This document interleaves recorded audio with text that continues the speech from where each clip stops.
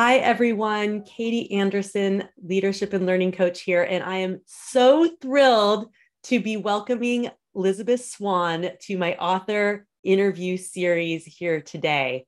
Elisabeth and I have known each other since 2018, and she joined me on my 2019 Japan study tour, and we have been fast friends ever since.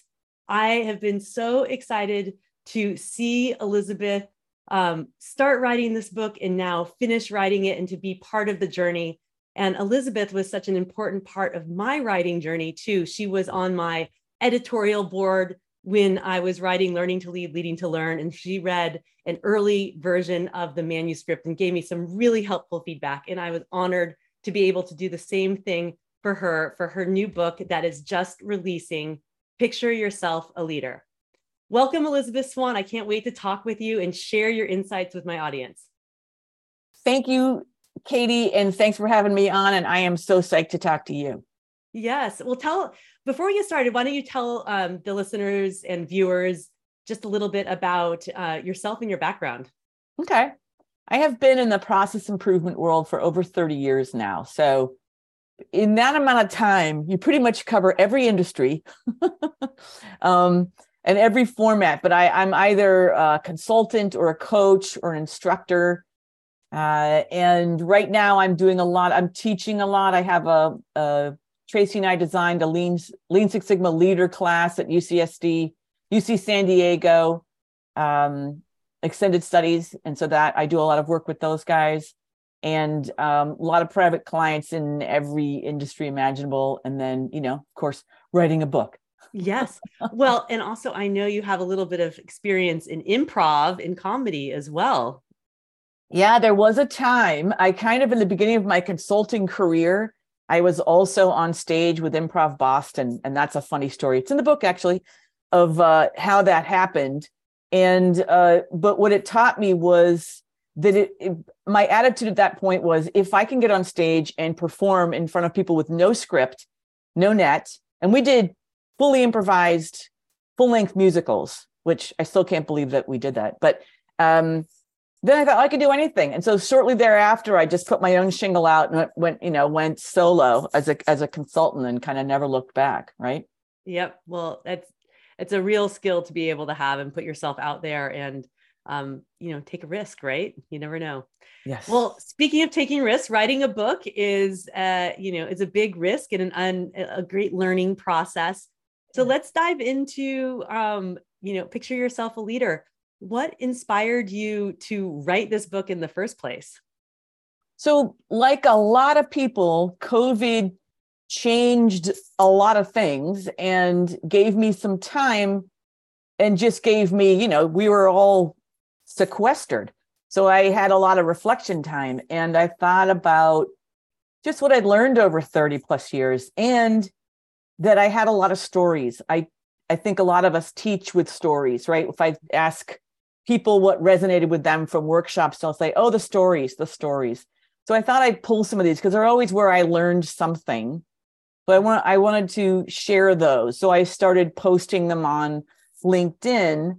And then Karen Ross, another colleague of ours, challenged me to, draw images to go with them.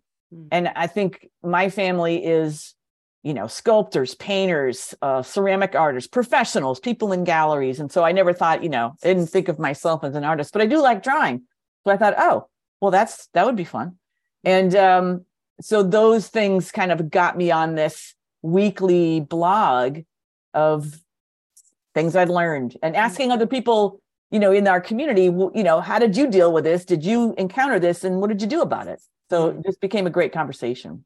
Yeah, I loved seeing your posts during that time and how it really invited conversation. And I contributed some of my thinking there too, and so many others too, which, I know incorporated their way into your book as well. So let's talk about how did you come up with, once you made this decision, okay, let's do these posts. And then how did you come up with the idea for a book? And then how did you think about the structure of the book? That is another fascinating story. So the idea for the book kind of came from people in the conversation, like, hey, you should pull these together. these would make a great book. So I thought, okay. And that was percolating in my mind. And then the Kata Girl Geeks, that incredibly generous group that offers people to come join their starter kata practice and learn about kata, they were sort of front and center for me. And I said, I could do that. So I joined up with one of their cohorts, and Maria Grzańka became my coach. So I got to know her, and I made my challenge basically the idea of the book, like thinking about future state. What do I imagine this book to be? How would it reach people, be of use, be a resource? Like I just every day would my challenge was to get a little more information. I did kind of informational interviews with folks, like what would you find of use? At one point it was about maybe it's icebreakers, because I was using some of the stories to warm up our leadership class. And then people were like, no, I see it beyond that. So that conversation helped me. And the kata process brought me full circle into a real image of what the book was going to be. So that's super exciting. And as we know, the original image of a book is not necessarily how it comes out at the end. What are some things that you learned through the process of creating the book? So one of them was just like you talking about, that I enjoyed the conversation, right? So that's what was so interesting about this process of going into LinkedIn, posing a question, and people like you and just everyone from our community, authors, lean thinkers, but also people in marketing, people from customer service. Like it was just all across the board. And I realized I really wanted their voices in the book. And what did that look like? So I had to learn how to kind of cull what would be the best representative voices. I decided on 3 quotes per chapter from people. And then reaching out to folks about, is this okay if I quote you? And what do did you want to add to this or take away from it? You know what I mean? That was a whole process there that I learned, which was great. But it also expanded my community, right? That I had all these people now were part of the book with me. So that was really interesting. Another thing I learned, this was really interesting, is I initially thought, oh, well, I probably got one book in me and this is it. And then I immediately have like 3 ideas for other books that have happened through this process. I'm sure this happens to you. And then through the process of trying to market the book, like Stephanie Fager, who we both know, has been a book coach, and she said, well, you're going to have to talk about your journey of publishing the book, right? So there's one thing to write it, but then the journey of publishing the book is different. And it would be good if you talked about that. And I thought, talk about my journey. And I thought, well, I'll do this on LinkedIn too. And then I thought, the thing that I've been doing of late, and is largely because I went to someone's home in Limerick, Maine, and it just spawned all these limericks. So I thought, well, what if I just do this in limericks? So wrote the limericks. It's the sprint to print, the publishing journey in rhyme. And each week I've been putting out a limerick, as you know, with another question for authors, like, hey, how did you deal with, trying to deal with editing, right? Getting feedback from people, like what was that like? It's kind of your baby, and how do you respond to that? So things like that, which just resulted in another great conversation. So then Karen Martin said, oh, you should pull that into a book.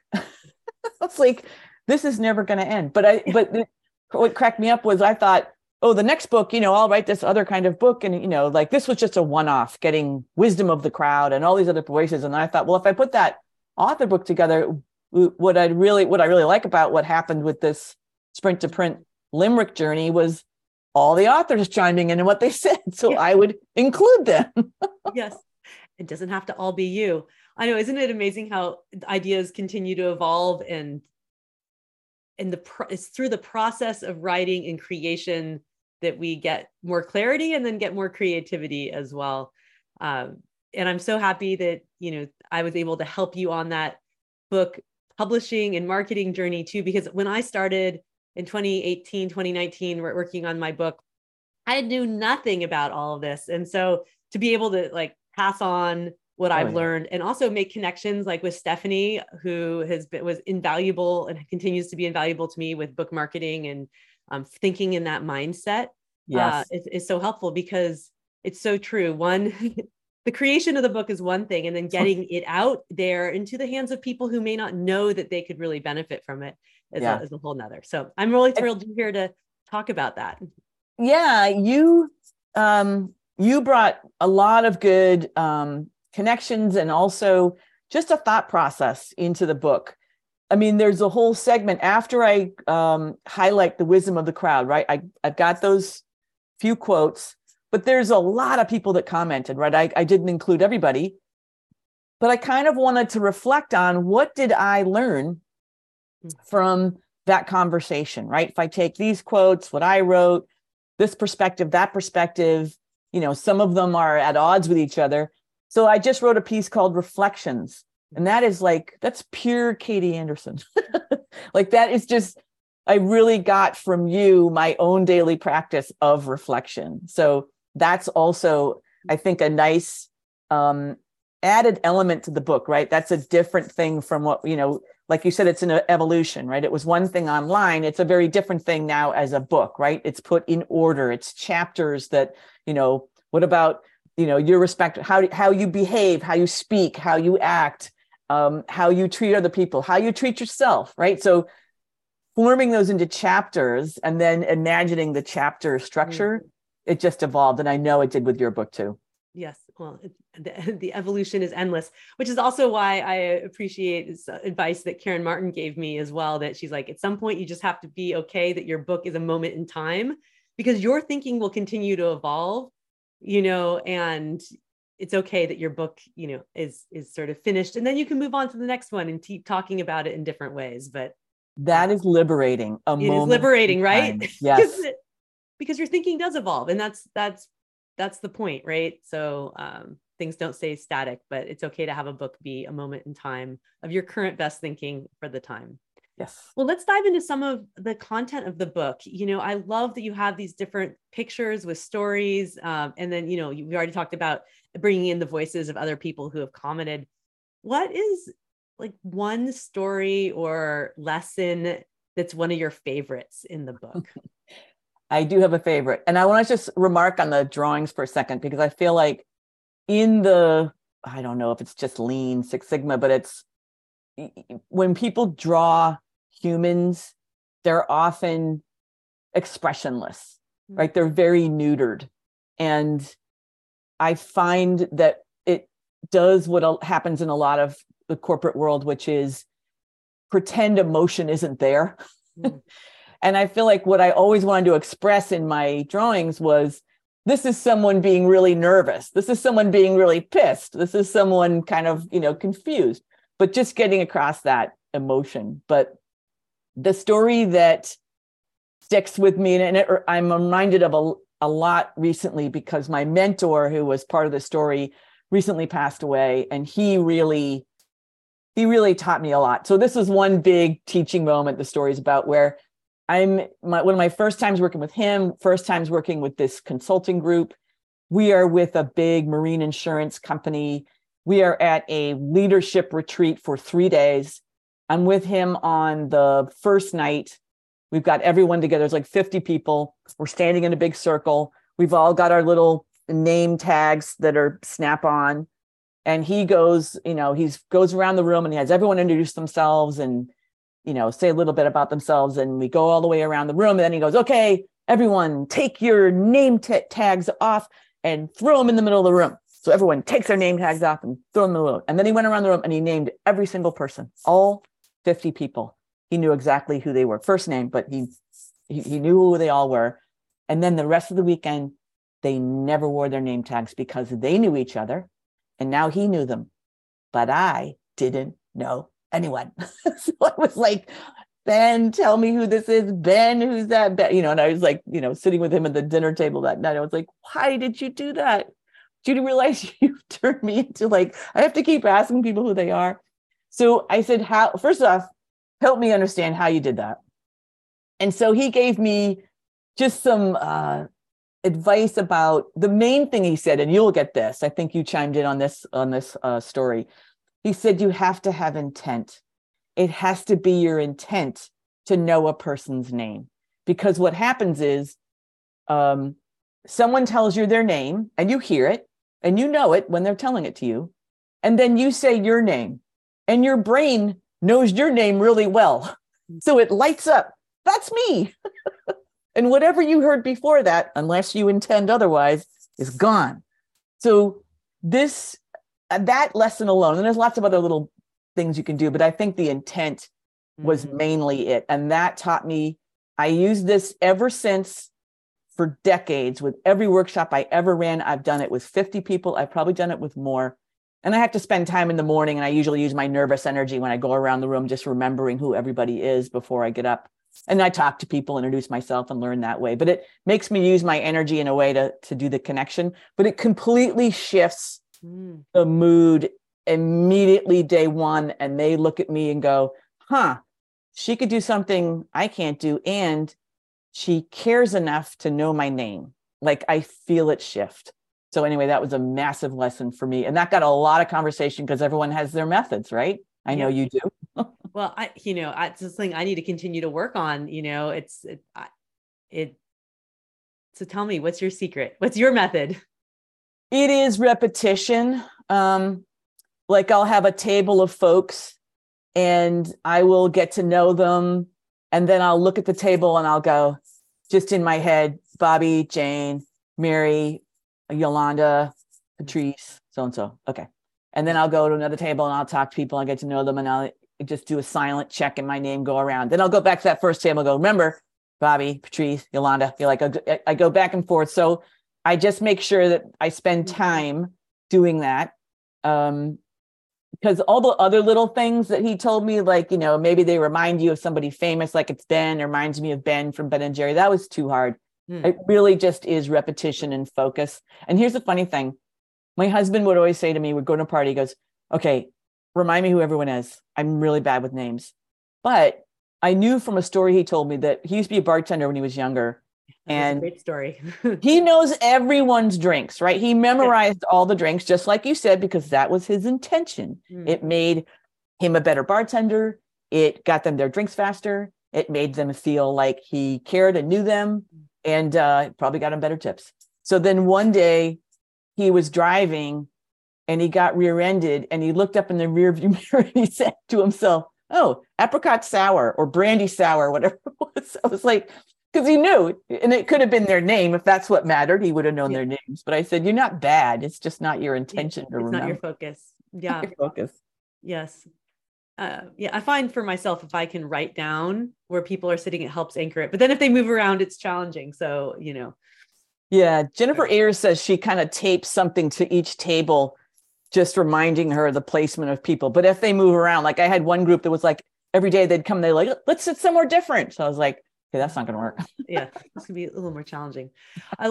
It's such a powerful example. Those two examples that you shared just now about how an attitude towards caring and intention can really have a dramatic impact. When I first read and heard that story, I was thinking about a story in my book from Mr. Yoshino, when he said the same thing. This was back when every 3 weeks they would have a new cohort of like about 30 American leaders coming out for the NUMMI training program to learn the Toyota way. And he made it a point of getting all of their pictures, and on the first night, memorizing all of their names. And it was the same thing, so that he knew who they knew that he cared, because he knew who they were as a person, and it made a huge difference. And so, we can do it. It's where we put our time and our effort. And it's honoring someone. It's respect for people. I'm respect you enough to learn your name. Yes. I know there's so many great stories in your book. Actually, this is a question I hadn't thought of before, but what was a story that got a lot of responses that surprised you? Where they were unexpected? I think the one that got there was one about, I found this bottle of wine that I'd been given by people from Starwood Hotels and Resorts. I did work for them for decades, and I helped roll out and design the rollout of their Lean Six Sigma transformation back in 2000. And this wine had been a gift, and it was a really nice wine. My husband knows wine, so he stored this thing, and we'd had it for decades. I think it was Farniente. So he brought that out one night, and it just brought me back. This was, recently he brought it out, and it brought me back to receiving that wine. And this was, we had a debut of a simulation I'd written. I designed a simulation for them. We'd run it in the States with all the leadership. It was hugely successful. There was an article in the Wall Street Journal by the CEO at the time of Starwood saying how effective it was and how everyone was bought in. And now we go to Europe, and we're going to get all the area managers and all the leadership in Europe, and we're going to and I'm going to run this thing. And, there's a whole bunch of us running them simultaneously, and we're all staying on this incredible resort. What's the island south of Corsica? What is that? Anyway, it's beautiful. And the guy they set me up with to co-run it didn't know his part. And I hadn't had sleep. I had never slept since landing. So I was running on fumes. And then I think the leadership in Europe, I didn't realize this, was irritated, or that's a light word. We're not happy about the stateside group leadership deciding that they were going to do this, right? Lean Six Sigma. So there was a little pushback. And so I had people working against me, I had people not working with me, and then I probably wasn't at my best. And it just didn't work. And I used to say, oh, you can never break that simulation. Whatever happens, it's real, and you can use it, and you can have teach pieces from it. And I wrote in the book, I'm like, well, that day it broke. And I had to go tell the client, like, I'm sorry, this is bad. And, I know, and I checked in, the other groups did well. The simulations went according to plan. And two things happened. One, the client really took it on themselves for how they hadn't helped me, hadn't prepared the group well, hadn't gotten a good second. They were just looking at their part in it, and immediately threw me into, like, we need you here, we need you here, we need you here. So that they never stopped. I mean, then it was decades from there that I kept working with them, but they totally supported me. The other thing that happened is one of the other consultants, could see on my face the next morning, I was miserable.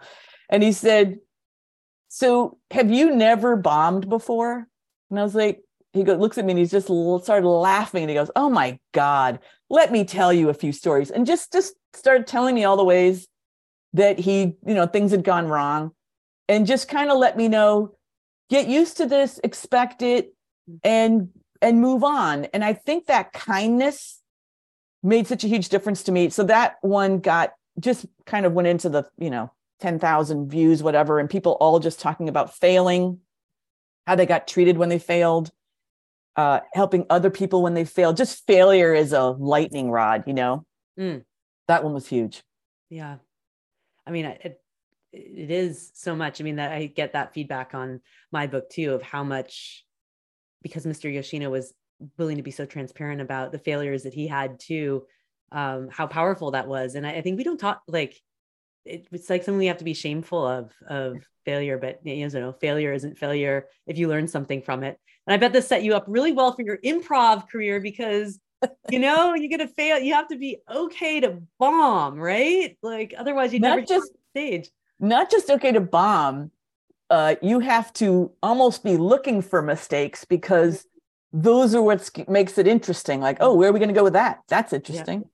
Well, right. I mean, that's life, right? We actually gravitate towards the imperfections, but somehow we feel like we have to be perfect. And so this is like this dual thing, that's our imperfections, which really unite us as human beings, but then we're afraid of showing them at the same time. So what a kind colleague you had to help you recover from that, and the way your client handled that situation as well. that taught me a lot. And then Dorsey Sherman chimed in. When I posted this, she had just read something by Angela Duckworth, who wrote the book Grit. Mm. The article was the science around just what we're talking about, learning from your mistakes, and that people had a hard time learning from their own mistakes because it was so imbued with emotion. You got sort of emotionally hijacked by what had happened, but we could learn from other people's mistakes. So I feel like you and I have written books sort of acknowledging mistakes and where they led. And I think the stories, like the human beings traffic in stories, right? So we can feel for another human being. And that is actually, it's almost like you're learning by proxy. Like I'm learning from what happened to Mr. Yoshino or what happened to other people can learn what happened to me. Yeah. And, speaking of mistakes, one of our friend, Mark Grabens, has a podcast, My Favorite Mistake, and he's about to publish a book all about mistakes and learning from mistakes too. He'll be coming on this author interview series soon. So yes, we can learn from each other's mistakes and how to give kindness to ourselves about the mistakes that we make as well. So treat ourselves with the same level of kindness that we would treat others with. So powerful, yeah. Elisabeth.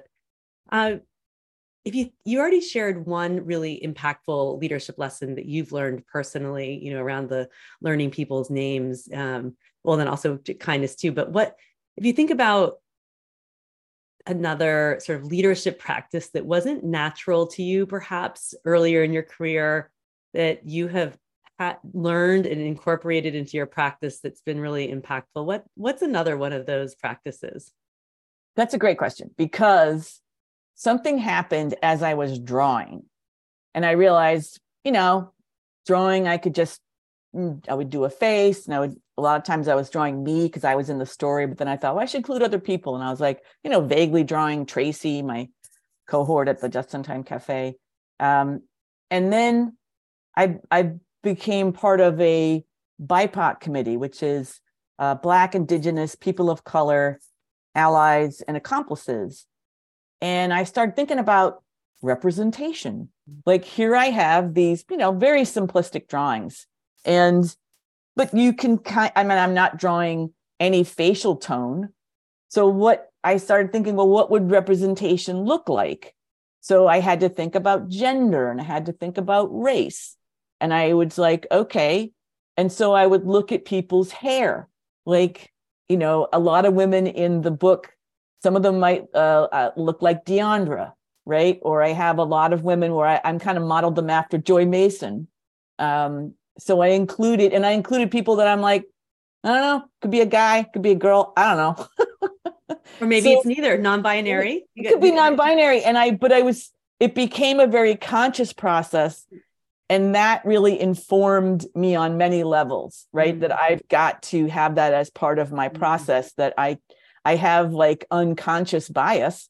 So I'm going to have to put some thought into this, right? And that was great. That's so true. And it gets back to that word intention, right? We all have unconscious bias. It's just inherent. But how do we bring more intentionality to one, recognizing what that is, and then of course correcting and showing up in a way that's more aligned with the impact that we really want to have. Yeah. So that's great. Yeah. So Elisabeth, I have one more question for you. So what's one question that I haven't asked you here that you would like to be asked? So what's that question, and what's your answer? Let's see. I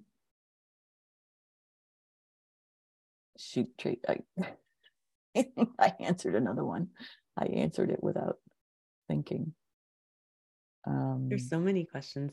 I have more questions I can ask you. I think the question would be, how did you include Lean Six Sigma in the book? All right. So Elisabeth, how did you include Lean Six Sigma in your book, Picture Yourself a Leader? So one of the kind of residual effects of working with KGG, the Kata Girl Geeks, was this process of constantly asking, what do you envision as future state? And then what's an experiment you could try that would get you there? And what do you think might happen if you try that? And what I did was in the last section of each chapter, I have basically questions for the reader, and they follow that format. They kind of follow this: imagine a future state, consider an experiment, and then what do you expect to happen? So I have people experimenting, and I know people have used kind of, what was it? Tracy Defoe said, "Oh, your book is kind of kata adjacent," which I love that term. But that is something that it became really enjoyable for me to think about that at the end of each chapter. Like, well, what's a good question to get someone to rethink how they deal with this particular issue? Because not all the issues are going to be things that people care about or mean anything, mean something to them. It's almost like you can cherry pick. You can go through the index, you could go through the chapters and go, oh, listening, that's my problem. I will read this, right? But whatever it is, I want those questions to be a good format for someone to start experimenting with, just making a slight shift. So I think that was where I brought my training in, which felt really good. Yeah, I like that, because it's, it can, the book and the content's about, leadership at all levels, and still bringing in, not necessarily specifically targeting people who are Lean and Six Sigma practitioners, but bringing in that mind, that thinking process, and the reflection is a source of learning, and that scientific method, which is the foundation of continuous improvement, Lean, Six Sigma as well. And I love that too. That was something that was really important for me when working on my book too, to have reflection questions at the end, so that people could reflect on the story and say, how does this apply to me? What do I think? Because that's what ultimately is the most important part. Like, how do you then taking knowledge and information and taking action on it? Yes, no, you are a master of that, just active reflection. And I think the other thing that struck me, I had a number of people read it that were not part of this world, right? I had a movie editor, a magazine editor. I'm trying to think of some of the people that, anyway, a radio podcaster, like just a bunch of people that I thought I value their opinions.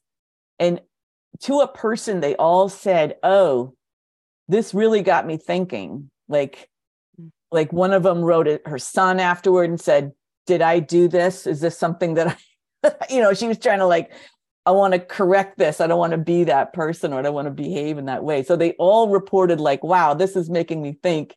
And I want this for my daughters, or, so it felt like, oh, it has legs, it really gets people thinking. Well, that's great. Well, and I know there's so many great golden nuggets in your book, and I'm so thrilled for people to be able to experience them. If you want a preview, of course, go back and look at Elisabeth's LinkedIn posts and follow her limericks of her writing journey, but you'll be able to soon get your hands on the copy of the book themselves. So Elisabeth, where can people find your book? So right now you can get them on Amazon. You can get it on Amazon. Okay. So yeah, great. Picture you want to see it? Yeah, let's see it. Picture yourself a leader. Picture yourself a leader. Illustrated micro lessons for navigating change, available on Amazon. Awesome. Well, thank you, Elisabeth, for joining me here. I am so excited to be celebrating the release of your book. It's been, the writing process is now coming to an end, and the welcoming it into the world is beginning. So I am thrilled to be by your side to celebrate you. Thrilled to have you by my side, Katie. Yep. It's awesome. Great. Well, for those of you too who are listening in the first week of this release, Elisabeth and I have a special opportunity for you. Elisabeth, hold up your book again. We are giving away 2 signed copies each of our books for 2 lucky winners based in the United States. If you happen to enter and win, we'll give you something else. I have some other special surprises that can offer you, but the first 2 people from the US will be getting a copy of Learning to Lead, Leading to Learn by me, and Picture Yourself a Leader by Elisabeth Swan. So enter in the links below here, and good luck. Be sure to spread your lucky URL to increase the chances of winning. All right. Good luck. Register.